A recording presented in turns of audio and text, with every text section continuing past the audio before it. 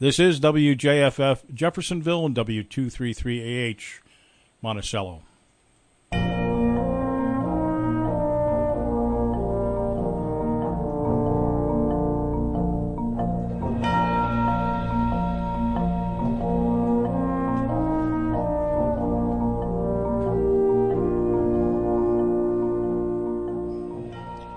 And good evening to you. Welcome to Let's Talk Vets. This program is produced by vets, for vets, and I'm your host, Staff Sergeant Doug Sandberg, USAF 1968 to 1972. Our mission is simple: to provide news, entertainment, and information of particular interest to area veterans, active service members, and, of course, their families. Tonight, in our limited time, we're going to tackle a big problem in the Hudson Valley, and that is homelessness. Now, there are many reasons why folks find themselves homeless. It could be lack of employment, substance abuse, physical infirmity, etc. And unfortunately, our veterans have additional challenges. A diverse group of veterans calls New York State home, the fifth largest veteran population in the country. Where do they live? Where did they serve? How are they doing? Well, we're going to talk a little bit about that. The aggregated data compiled from recently released information from the Department of Veterans Affairs, U.S. Census Bureau, and other sources, paints a clearer picture of New York State's veterans. New York State is home to 838,000 veterans. Women make up 7% of all former service members, but are expected to reach 10% by 2025.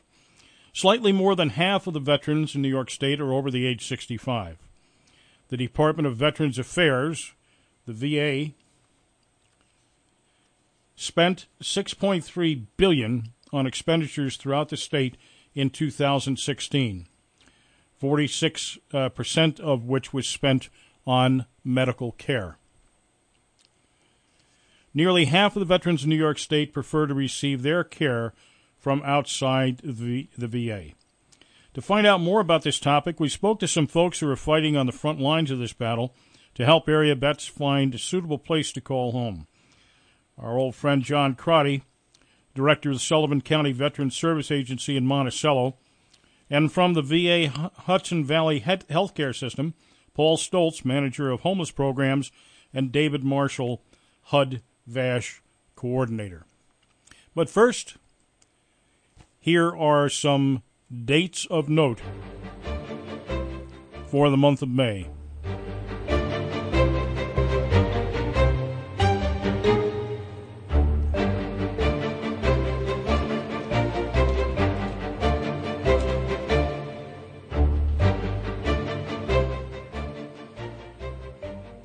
May is National Military Appreciation Month, a month to recognize and show appreciation for the armed forces of the United States of America.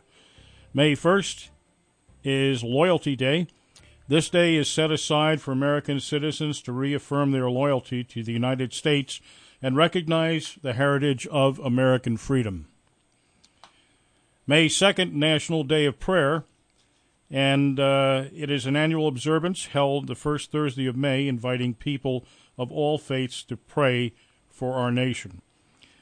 Missed one. May 1st is Silver Star Service Banner Day. This day set aside to honor our wounded, ill, and dying military personnel by participating in flying a Silver Star banner. May 8th is VE Day, Victory in Europe Day, celebrated May 7th in Commonwealth countries, a day which marks the anniversary of the Allies' victory in Europe in World War II. May 12th, of course, is Mother's Day. May 13th is the Children of Fallen Patriots Day, a day to honor the families of our fallen heroes left behind, especially their children. It's a reminder to the community that we have an obligation to support the families of fallen patriots. May 18th is Armed Forces Day, a day set aside to pay tribute to the men and women who serve the United States Armed Forces. And May 27th is Memorial Day, also known occasionally as Decoration Day, a day set aside to commemorate all who have died in military service for the United States, typically recognized by parades and visiting memorials and cemeteries.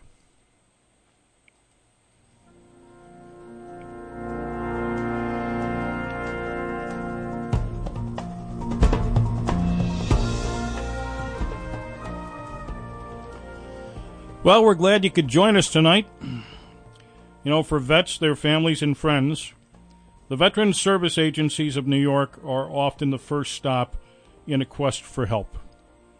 And John Crotty is the director of the Sullivan County Veterans Service Agency in Monticello, just down the road from here. And John and his staff see a lot of vets, and some are homeless. And usually the Veterans Service Agency can be a first stop in that quest for help. Morning. Thank you for having me. The reason I wanted to talk to you is that you guys, in the course of your work, see a lot of veterans with a lot of different problems, and I have to believe that this is probably one of the first stops that somebody would make if they needed help and wanted to come forward and ask for help, or somebody might refer a vet to if they were in a situation of being homeless. Well, we do rely on referrals. That the word of mouth is one of our strongest ways of getting the word out, and we're gratified that a lot of people in the community think of us first when there's a veteran-related issue. And homeless, as often as not, is actually reported to us by someone else first. Okay. So what happens when somebody comes in and says, hey, you know, there's a guy down here, I think his name is Charlie, he's a veteran, and I think he's homeless. What would happen? Well, that person who reported may go talk to Charlie and ask him to come in, or if we know where he is, one of us will go out and see him and see if we can't bring him into the office and sit down with him, get his discharge document, find out what his needs are. Does he really want help? Does he want help fast? If that's the case, we'll take him up to DFS in Liberty. They have the capacity to make something happen right away. They'll get him shelter, get him food, stabilize his situation. In the meantime, we'll do whatever we can to get him into the VA medical system, and they have a very robust homeless program. But like all big programs, there's a certain amount of inertia, a certain amount of time that the VA needs to address someone's issues. So DFS Family Services, they can step right in immediately and make something happen until the VA is able to do what they do. So the first order of business is to get them stabilized and provide them with a base of operations, if you will. Yes. If they wish to have us, we can be the contact point, between themselves and the VA, because frequently the homeless don't have a phone. So how bad is in your estimation, over the time that you've been in Sullivan County, how bad is the homeless situation? Is it getting worse or better, or you can't really tell? Well, the homeless don't check in, and they're usually missed by everyone because they're just not on the radar. There appears to be two types of homeless. The ones that are thrust into homelessness really don't want to be there, don't know who to talk to, but they'll accept help if they're connected to it. There's another portion of the homeless community that are getting by, and it may not be a satisfactory lifestyle they have, but in their minds, the ordeal of dealing with bureaucracy, of dealing with regimentation and having to appear at certain places at certain dates, it's appalling to them. And while they may not be living well, they will accept that compared to the alternative, which in their mind is unacceptable, of regimentation and living to someone else's tune. We're here to help any way we can. We're certainly not going to dismiss someone. All of us know someone who's living in a shack on someone else's property with no water, no electricity. That's not comfortable to me, but for some of these folks, as rough as that is, it's better than the alternative of surrendering their independence to being in a regimentated environment, even though it may be a healthier, better environment. We can't force them, and we're not going to sales talk them. They've got to make these decisions on their own. How much of an effect does, but just transitioning out of the service with no marketable skills? Well, this is a big one, and especially in Sullivan County, which in spite of the numbers of low unemployment at this point in time, it can be quite difficult for someone re-entering the workforce here in Sullivan County. And if they do not have marketable skills, or they went into the military at a young age, learn military skills, but don't really see how they can transition them into the civilian market, they hit the ground with a splat. And hopefully we can connect them with any one of a number of things that they could engage, such as the educational programs. If you served your full tour and you got a good discharge from the VA, you've got the GI Bill. They'll pay you tuition, give you a stipend, almost a wage, you might say, just to go to college. Now, what a fantastic way to get your feet back under you, get a feel for the community, get some marketable skills, and a little bit of breathing time so you can make the transition. For other veterans, the VA has programs to help veterans reintegrate. We're here to help them if they have service-connected issues. And if they do have service-connected issues that the VA grants them, then that would enable them to engage in rehab, vocational rehabilitation, so they could learn a new skill, a new marketable person that they could then go out into the civilian world and prosper. So there's a lot of things that could be done if the veteran's willing to, because nobody's going to force anything on anyone. And a lot of veterans are reluctant to ask for help, and then there's some people that don't consider themselves veterans for various reasons, maybe because they didn't serve at combat, but the fact is you're a veteran if you served, how many days in active duty? Well, in my eyes, you're a vet if you served one day. Okay. You put the uniform on, you took the oath. Now, over the years, the benefits have been attached to different requirements, periods of time, type of discharge, era of service. Theater of operations. And I think that's unfortunate, but that's what we're dealt with. Nowadays, anyone who's served from 90 up is considered a wartime era vet. So some of the restrictions on peacetime vets, we're not engaging them much because most of our newer vets are served since 1990. It's really, it's in the head of the vet.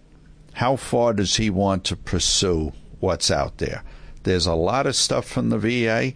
There's a lot of stuff through the family services if you're in that category that meets their criteria of income and necessity. And it really comes down to whether or not the vet is going to say, I'm not letting my pride get in the way. This is not satisfactory. What can I do to improve things? And if the vet's willing to commit himself to follow the path towards improvement, improving his circumstances, improving his income, well, we're here. There's a lot of other people out there in the VA and in family services that will help this person. Yeah, I just did an interview with a follow-up interview with ATI, and they have a great group. They have a new guy down there. That's the Veterans Peer Advocate, and he runs the Service Dog program. Yes, yeah, and they're very effective. They've been plugging away. They don't always get the publicity that they should, but they've been running a series of programs that seem to be very, very effective. Well, I guess the underlying message is that if a vet understands a couple of things, number one, by the system, you're determined to be a vet for many different reasons. And if you have a DD 214, you don't necessarily have to have an honorable discharge. And there's programs that you can upgrade your discharge if you disagree with the conditions. And I guess the only thing that would disqualify you is a dishonorable discharge. Well, the dishonorable is a closed door to all benefits. As far as getting upgrades going, it's a very difficult thing.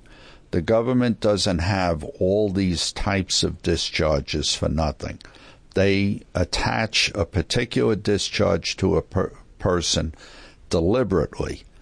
So they're not going to make it easy to upgrade. We do a few. We're not always successful, but the burden is on the veteran to show how the discharge they received was not appropriate. I forgot to mention one group, BATS, BATS out in Liberty. They're a transitional housing group. We'll have a vet come in. They're couch surfing. They just can't get their feet under them. We'll bring them up to DFS. DFS can do an analysis, can start the ball rolling, maybe put them up overnight for a day or two, get them some food, and then if it's appropriate, they'll transition them into BATS. And they have a program where they're trying real hard to give a veteran a certain amount of stability and take some of the worries off their shoulders so they can better focus on improving their circumstances. Well, I guess that's the overall message. There's a lot of people that really want to help, and it's not so much that you need a hand out, it's a hand up to help you get started. Well, that's what it's all about. None of these veterans' benefits in any way are considered charity. If you're asking for help, you're not asking for charity. You're simply asking for help. And there's a lot of people out there who want to provide it. They want to see people in general, vets in particular, they want to see them move forwards, find some comfort and tranquility in their lives and some prosperity. And it's up to the veteran just to ask. I know, and one of the great things that impressed me about your agency here, John, is that you're not steeped in the process to where you can only refer people one way. In other words, you can only refer them to the VA. There's a whole group of services in this area that can help if you ask for it. And I know you have an extensive Rolodex. Yeah. And over the years you've been here, you've amassed a tremendous knowledge, internal knowledge of who to call to help with a given situation. And you don't hesitate to do that. Well, everyone who's engaged in this type of work is looking for that warm handoff. They can't be everything to everyone. So we are always looking to make relationships with others where we know that we can make a phone call, tell them that we're bringing a veteran over or a veteran's going to appear. We've already talked with them, and here's what he needs. And we can feel comfortable that when this veteran walks in the door, he's going to meet someone who's prepared to help him and take him to the next step. And all of us are all working towards this warm handoff environment where instead of just shuttling people from one impersonal entity to another, we're handing them off to another helper and another helper and another helper. And that's the big thing, is we're handing them off to someone who's going to help. And the end game is being their success. And you guys you may not stay connected with that person formally talking to them, but through the grapevine, you often get a sense of how they're doing, right? Oh, sure. There is a certain amount of feedback without violating confidentiality. If one of the people referred to if they see that the veteran's having a hard time or is really struggling over one or more issues, we'll just give that fellow a phone call and say, hey, how you doing? Well, it's agencies like this and other agencies working together in Sullivan County and other places that are overlooked from time to time, and I thank you for sharing this time with us and our listeners, and we just want people to be aware of the great work that you guys do and helping out those who have earned it. Well, thank you, Doug. It's a real opportunity, and I really thank you for getting this out about vets, to vets. Word of mouth, this is word of mouth. It works best. Well, we're all vets. And how? Thank you. Thank you. And that's our friend John Crotty, director of the Veteran Service Agency in Monticello, and they take their mission very seriously. They're just not going to slam dunk you to the next agency without regard just to get you from their in basket to their out basket. These guys are serious, and we're serious about the show we call Let's Talk Vets on WJFF Radio, and I am your host, Staff Sergeant Doug Sandberg.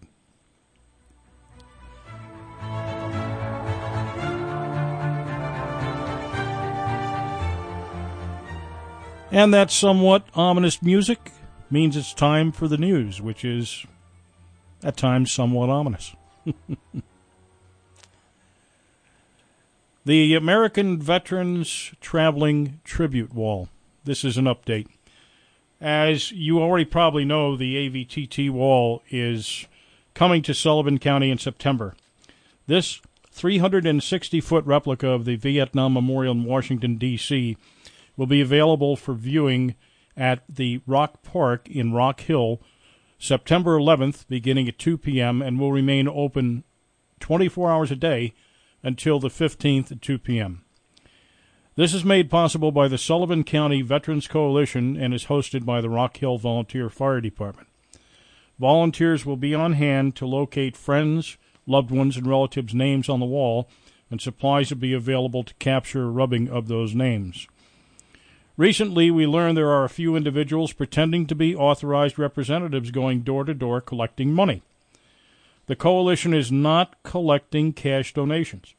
The only way to donate is a tax-deductible check in any amount, made payable to SCVC Wall Fund, mailed to SCVC Wall Fund, P.O. Box 1527, Monticello, New York, 12701. If you have questions or comments, they may be directed to Howie Goldsmith. His email is goldsmithhow@yahoo.com, or you can call him at 845-791-1030. Rocky Ortega can be emailed at rqortega@yahoo.com, or you can call him at 845-665-3171.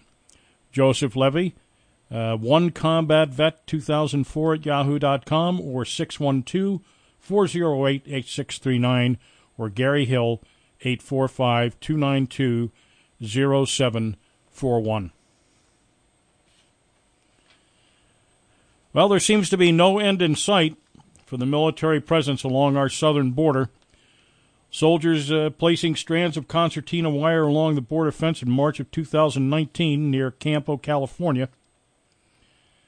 And Defense Department officials don't know when or if the military's deployment at the southern border will end. In testimony before the House Appropriations Committee on recently, Acting Defense Secretary Patrick Shanahan said he is pressing Department of Homeland Security officials for more information on their personnel shortfalls with an eye toward determining when the military missions at the border might end. Quote, "We're driving buses, we're serving food, we're doing medical support and logistics support," unquote, Shanahan said of the military's presence. Quote, "For now, we haven't degraded any readiness capabilities, but we really need to get back to our primary mission," unquote. Shanahan approved a plan recently to send 320 more active duty troops to the U.S. border with Mexico in response to another support request from Customs and Border Protection. Currently, about 3,200 active duty service troops are deployed in those missions, which began last October. In addition, several thousand more National Guard troops have been working in similar support roles since April of 2018. On Wednesday, White House officials announced plans to send a $4.5 billion emergency supplemental budget request to Congress for humanitarian needs. That includes building more processing centers and buying more food for immigrants arriving at the southern border. Of that total, about $377 million will cover the cost of military deployments. And it's important to note that none of that money will be used for wall construction, so said a senior White House official. Congressional Democrats have accused President Trump of militarizing the immigration debate by unnecessarily deploying active duty troops to the southern states. Troops there have been conducting various support roles like barrier replacements, but have had only limited contacts with the migrants seeking entry into the U.S. Current authorities for the military mission runs through September, but Shanahan told lawmakers that Homeland Security's personnel shortfalls, could total thousands of people, casting doubt on when military could be replaced by civilian staff. Quote, "We're now in a position to ask, how long will we be there?" Shanahan said. "We've gone through, looked at conditions at the border, and we need to get into a sustained environment." When asked whether troops were still critical to the mission, Shanahan said he was following, quote, "a lawful order from the commander-in-chief," and that, quote, "we need to secure the border." A key tool in the U.S. Navy's fight against Russian and Chinese submarines weighs 8 pounds. It's about 3 feet long, doesn't even explode. The sonobuoy is an expendable waterborne sensor that has been airdropped by the hundreds to detect enemy subs, a go-to capability for America and its allies for decades. The Pentagon wants to buy 204,000 sonobuoys in its fiscal 2020 budget request, a 50% spending increase over 2018. But just as the U.S. military needs them most, this critical capability is under threat, and it's got nothing to do with an enemy nation. Without government investment in the market, the Pentagon says, may no longer have a reliable supplier.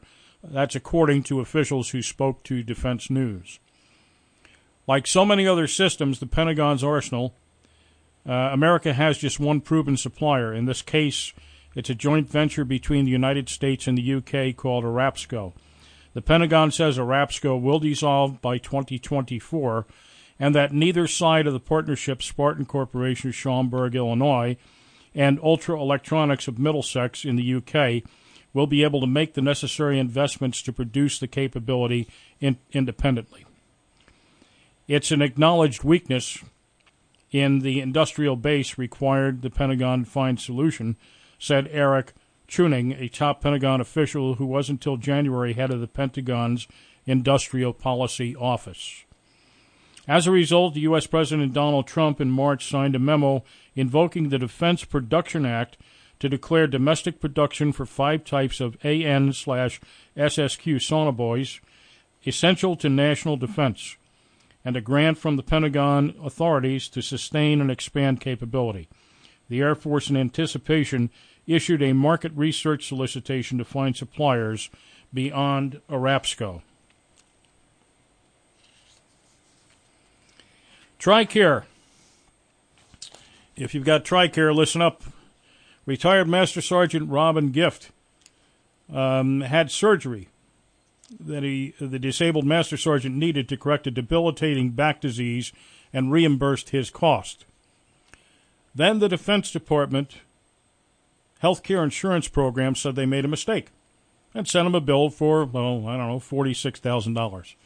The retired Master Sergeant Robin Gift, 56, now has been fighting with TRICARE on this for roughly 7 years, and he's almost out of moves and money. TRICARE at one point agreed to cut his debt in half to $22,978, his attorney Stephen Jewell said, but he would have to declare the forgiven debt as income and pay taxes on it. Gift now lives in Seminole, Florida, on his disability payments from his time in the Air Force with a roommate to make ends meet. If TRICARE forces him to repay this debt, Jewell said it will make his already dire financial situation even worse. Defense Health Agency spokesman Kevin Dwyer said the agency could not comment specifically on Gift's case. Quote, TRICARE is committed to providing safe, quality, accessible, patient-centered care for those in our charge and their families, Dwyer said in an email on Tuesday. Though we do not discuss specifics regarding a particular case, TRICARE continually reviews claims to ensure they have been properly paid. TRICARE works with patients to secure payment.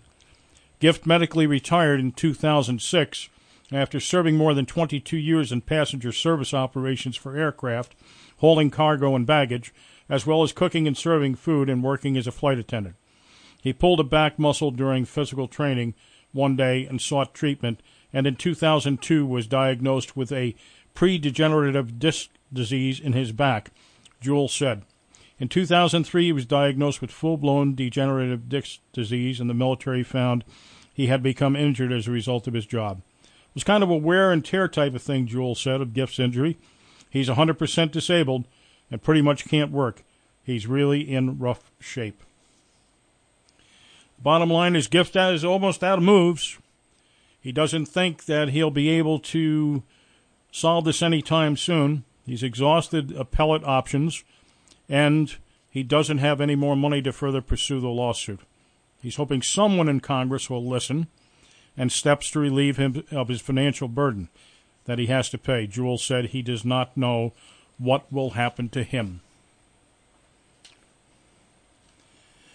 Washington President Donald Trump has pardoned a former U.S. soldier, convicted in 2009 of killing an Iraqi prisoner, the White House announced last Monday. Trump signed an executive grant of clemency and full pardon for former Army First Lieutenant Michael Brehena of Oklahoma, Press Secretary Sarah Sanders said. Brehena was convicted of unpremeditated murder in a combat zone after killing a suspected al-Qaeda terrorist in Iraq. He was paroled in 2014, and has been scheduled to remain on parole until 2024. The military court had sentenced Brehena to 25 years in prison. However, the Army's highest appellate court noted concern about how the trial court-martial had been handled and Brehena's claim of self-defense. Sanders said, the Army Clemency and Parole Board has also reduced his sentence to 15 years and paroled him as soon as he was eligible. Brehena's case attracted broad support from the military, Oklahoma elected officials, and the public. In light of these facts, Mr. Brehena is entirely deserving of the pardon. Okay. I think we have time for one more short one.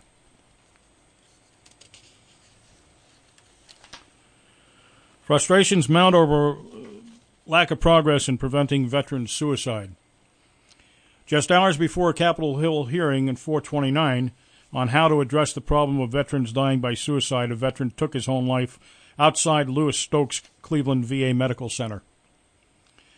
Lawmakers in that incident was a painful reminder of the effort to finding how to put suicide prevention in recent years into more effective process. 2 weeks ago, 3 other veterans committed suicide outside VA facilities in 5 days. It's clear we're not doing enough to support the veterans in crisis.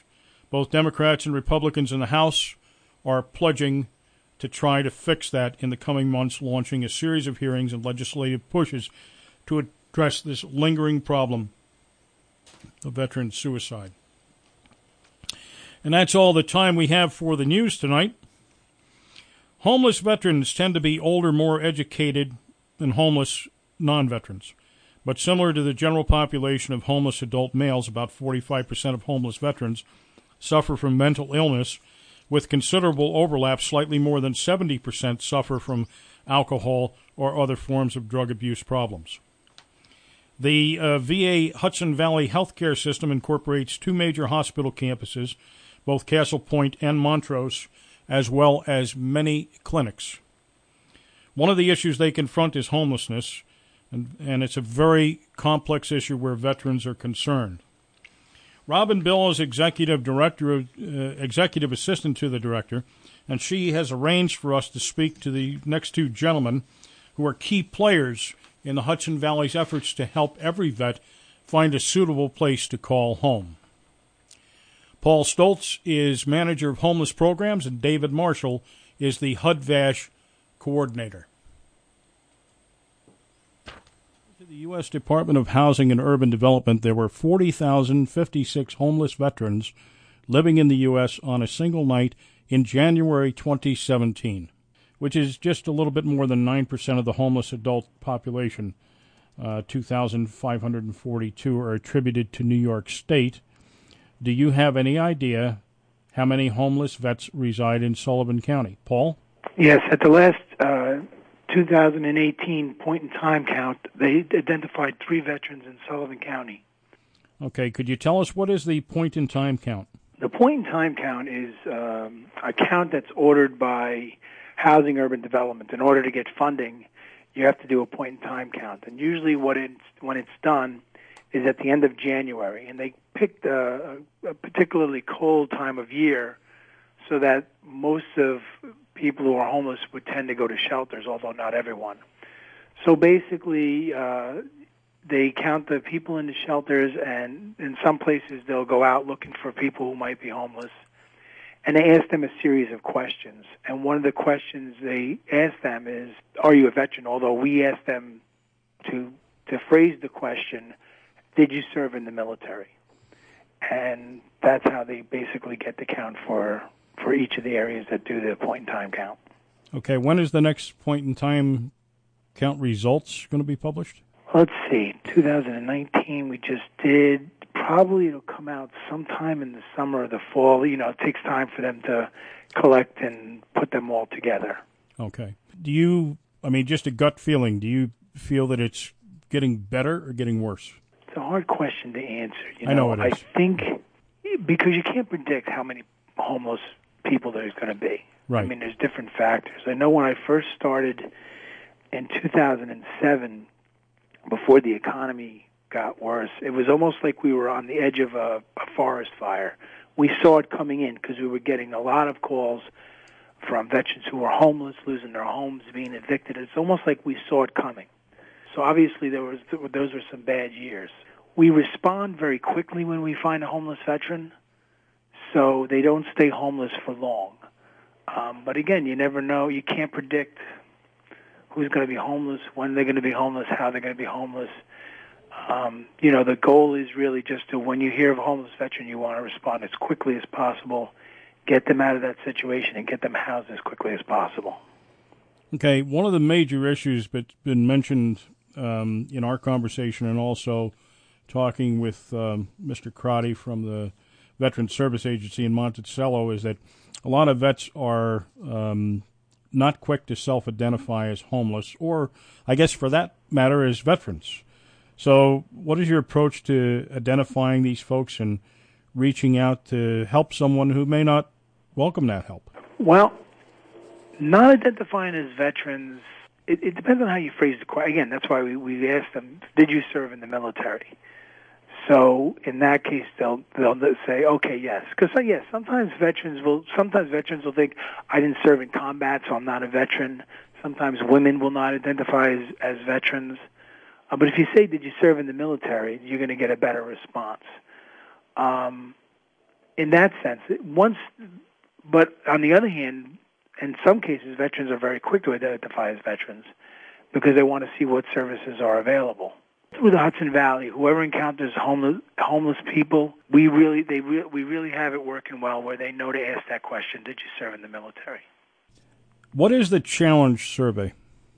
The Challenge Survey has been in existence for a long time.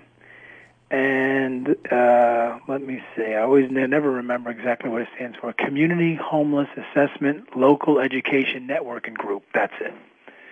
And basically what it is, it's a series of questions that go out to various agencies that work with homeless people, veterans themselves, veterans who were formerly homeless, and the VA staff.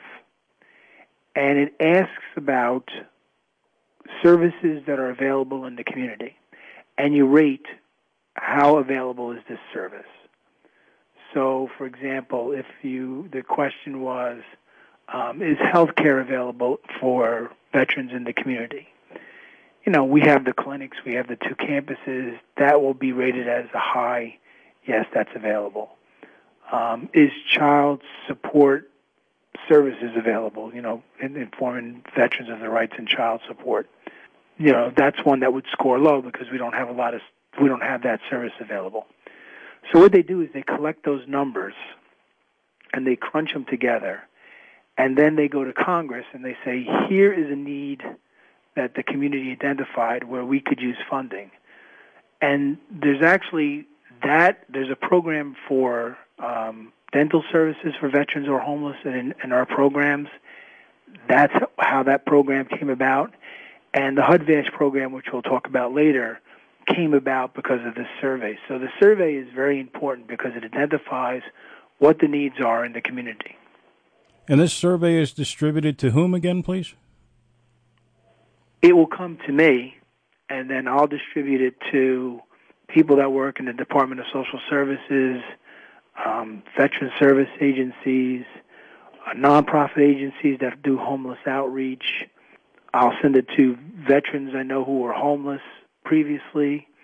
We'll have veterans in our programs who are homeless now fill it out. The VA staff will complete it.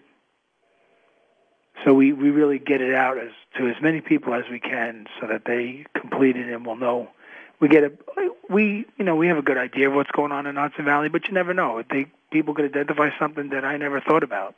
Is that predicated solely on, we've got 8 clinics, or is there anything that indicates, given the rural nature of a lot of this area, it's there, but we can't get to it? Yeah, that's the Sullivan issue.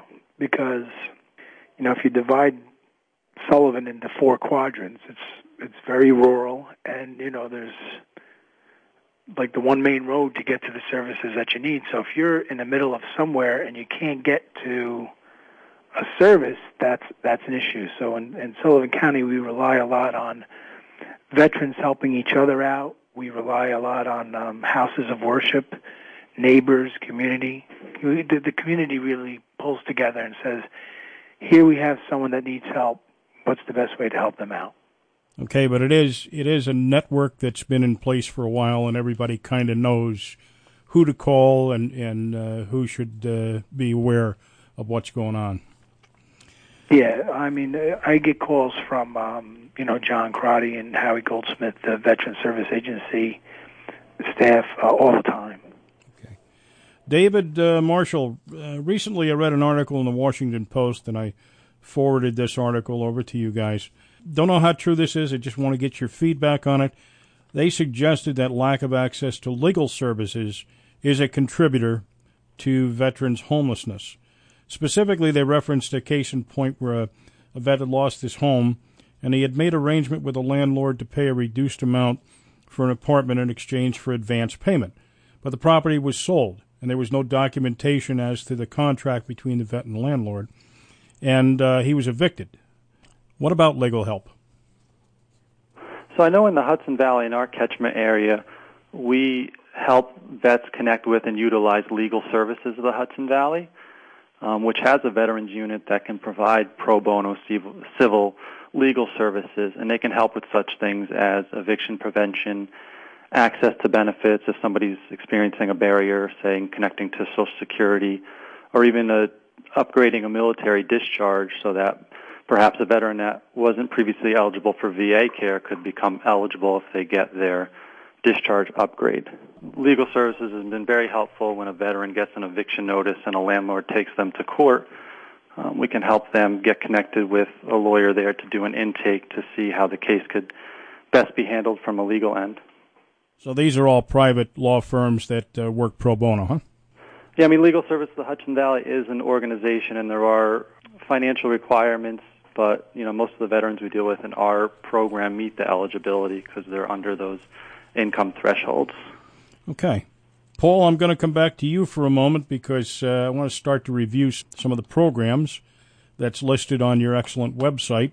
Healthcare for Homeless Veterans Program. That is the Front Lines program. That's the basic mission of that program, is to identify homeless veterans in the community and get them hooked up with services as quickly as possible. So that program is the one where the community will call and say, here we have a homeless veteran, how can we help? We have a contract with Jan Peak House in Peekskill to house 10 veterans on an emergency basis if we can get them there.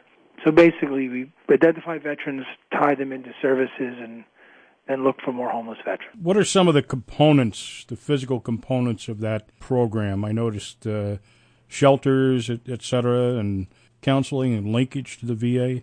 Yeah, the first thing we do is we do an assessment of the veteran, what's their situation, and then we determine what's the best way to help.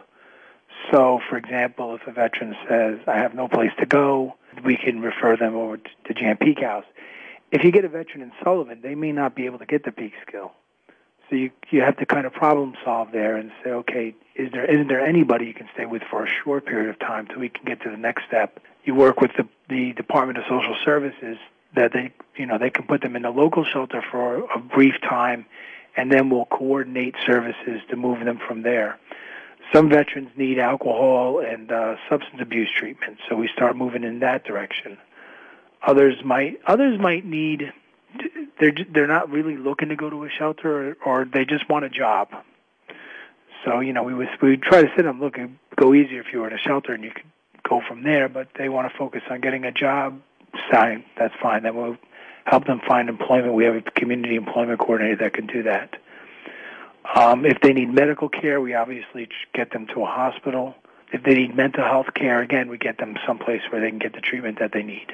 This Jan Peak House, how big a facility is that, and how occupied is it? I'm contracted for 10 beds. They probably have room for about 30 people. Does that ever present you with a problem, more than 10 beds? Or sometimes. Yeah. During the winter months, I will never turn down a veteran. If I have to go over contract, I go over contract. And even during the summer, if a veteran's really jammed up, has no place to go, and then I'll go over contract. If there are other alternatives, I'll try to explore that. If I'm at 10, I'll look at other alternatives. But again, in the winter months, no question. I've had 15 there at once sometimes. So then we go over contract. I don't think Joe taxpayer is going to care if we go over contract in a situation like that. Not me. Okay. No. David, this question's for you. We want to speak to domiciliary care for homeless veterans. Yeah, so our homeless dom is located on the Montrose campus, and it's a 60-bed residential setting. It provides rehabilitation services to homeless veterans, and it helps address the conditions that contribute to the homelessness, such as substance abuse, mental health issues, unemployment, just some of the veterans that are isolated and not connected to resources. This program helps provide the structure to address those, by developing an individual treatment plan for each veteran to help meet those goals, and then with the ultimate goal of finding and attaining permanent housing. The benefit of being on site is that they can also be connected to our medical and dental services here. It's a big campus, but everything, you can walk to all the buildings to get it, and also be connected to support services for recovery from substance abuse. AA and the local community we connect veterans to.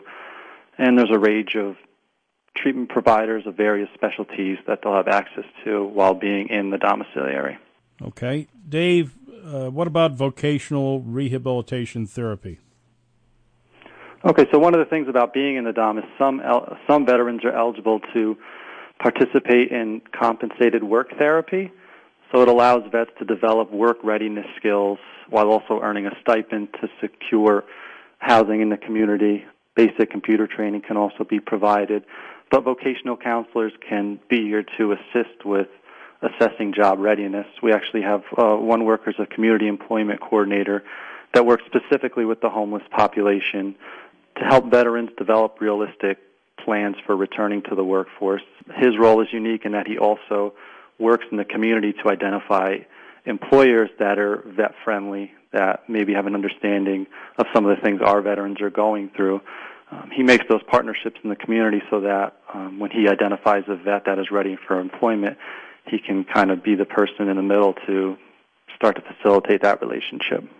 in the context of that, are you tied in any way with the New York State program? A while back, I interviewed the director at NYSED, which is New York State Industries for the Disabled. Entities that belong to New York State must put out X amount of their hiring to NYSED. Do you have any kind of an agreement like that, or you probably have a loose amalgamation with some area businesses that try to help? Yeah, that would be the case, and also having connections with veteran reps at the Department of Labor in each county as well. That might have their own specific connections to businesses that are trying to promote that. Okay, so the reception to veterans in this context is working pretty well, I guess, huh? Yes, it seems to be. Okay, Dave, this one's for you as well. I want to talk about the supportive housing program. So the supportive housing program is specific to Westchester County. This is where we have affordable apartments in the county, and the leases are actually held by two agencies in the community, so not specifically held by the veteran. And it also comes with a case manager that coordinates the program, and she helps assist the veteran in getting into that housing unit. One of the advantages is that the housing units are already identified in the community, so for a veteran that might be dealing with a host of issues and having trouble identifying affordable housing, these units are, in a way, already picked out. But the case manager also follows up with home visits to make sure the veteran is working toward the treatment goals of maintaining housing, possibly getting employment, or just staying connected to the services that are keeping the veteran stable, such as outpatient mental health, substance abuse, medical.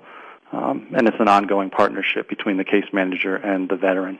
Okay, how about the HUD-VASH program? What is that, and how does that figure in? So the HUD-VASH, it's a partnership between the Department of Housing and Urban Development and the VA. So HUD provides Section 8 vouchers where veterans they're called housing choice vouchers. Veterans can rent apartments in the community where a landlord accepts Section 8. The veteran would pay approximately 30% of his monthly income, and HUD would pay the rest. Where the VA comes in, we provide case management services.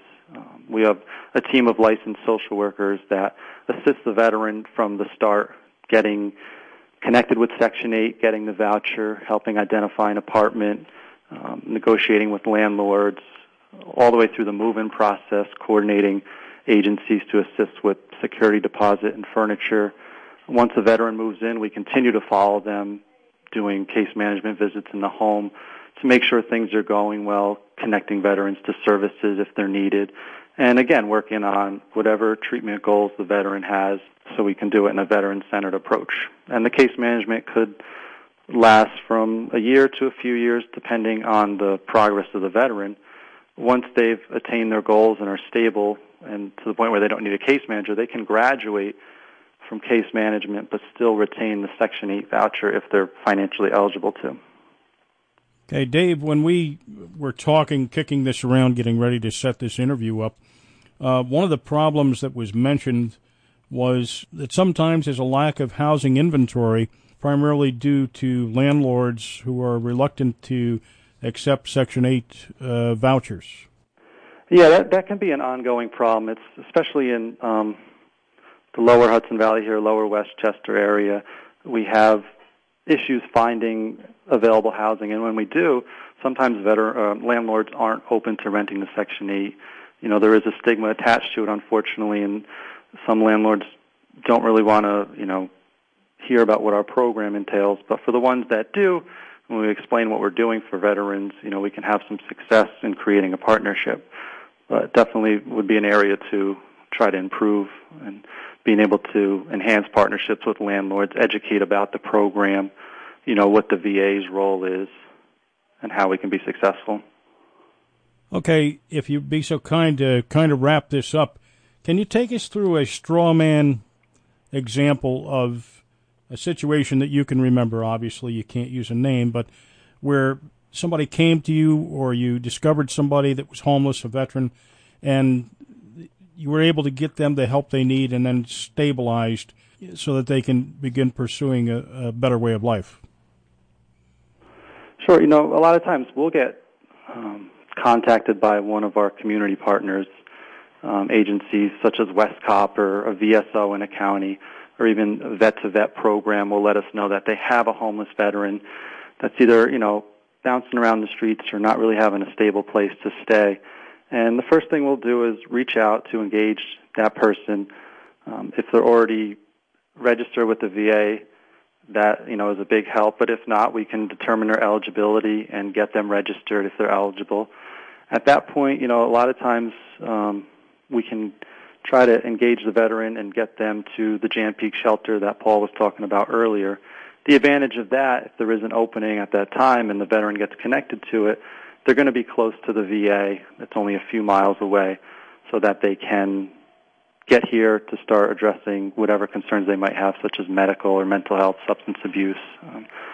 One thing we find that's typical is a veteran might only be at Jan Peak a short time, and we do a referral to one of the residential programs on site here at Montrose. Sometimes an alcohol or substance use issue is really contributing to the veteran's homelessness and preventing them from being able to, take the positive steps forward. So we make a referral to our substance abuse domiciliary, which is a 45-day residential program. And for veterans that participate in that, if they are homeless, a lot of times we'll refer them to the domiciliary program I mentioned before. Once they get into the DOM, they can be referred to a program like the one I oversee, HUD-VASH, and they can remain in the DOM while we help them get their voucher and search for housing. At that point, they identify housing. The HUD-VASH case manager helps get that veteran settled into the community and then connected with whatever follow-up outpatient services are necessary. All right. Well, I want to thank you all for your time putting this together. I'm sure our listeners enjoyed this exchange, and as always, we hope that we've conveyed some pieces of information that not everybody was aware of, and that's our goal.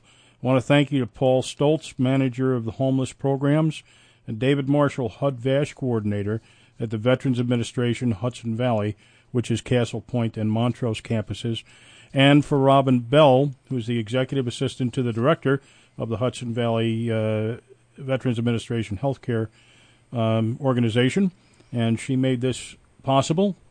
Thanks a lot, folks. And that is a wrap for this edition of Let's Talk Vets. Wish to acknowledge the following people and organizations made this show possible: John Crotty, Director, Sullivan County Veterans Service Agency, Monticello; Robin Bell, Executive Assistant to the Director, VA Hudson Valley Healthcare; Paul Stoltz, Manager, Homeless Programs; David Marshall, HUD-VASH Coordinator, and the Military Times. Thank you for joining us once again for Let's Talk Vets. Please let your friends know about this program and share it with your comments and suggestions with us for future shows. Also, send us your upcoming events so we may get them in the normal rotation for our public affairs announcements.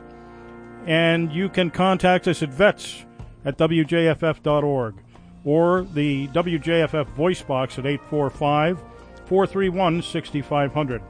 Till next time, I'm your host, Staff Sergeant Doug Sandberg. Thanks for listening. Thank you for your service.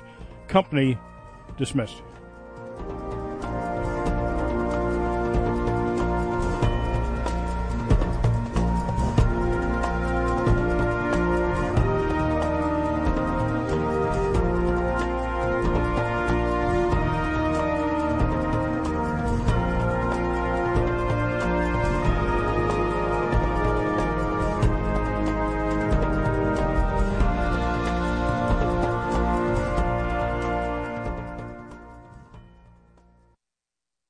Support comes from you and from the River Reporter newspaper in Narrowsburg, New York, riverreporter.com.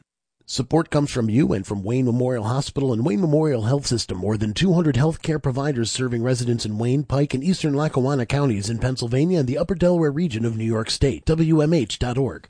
This is WJFF Jeffersonville and W233AH Monticello Community Radio for the Catskills and Northeast Pennsylvania. 1 minute to 8 o'clock here in Jeffersonville, 64 degrees and fair. Partly cloudy tonight with a low of 40 overnight, and then mostly cloudy tomorrow with a high of 56. Showers likely tomorrow night, low 49 overnight, and those showers continuing into Friday and Friday evening. Highs in the 60s Friday, low in the 40s overnight Friday night. Stay tuned right now for Neonatal Pulse with me, Brad Mann. All new music for the next 2 hours right here once again on WJFF 90.5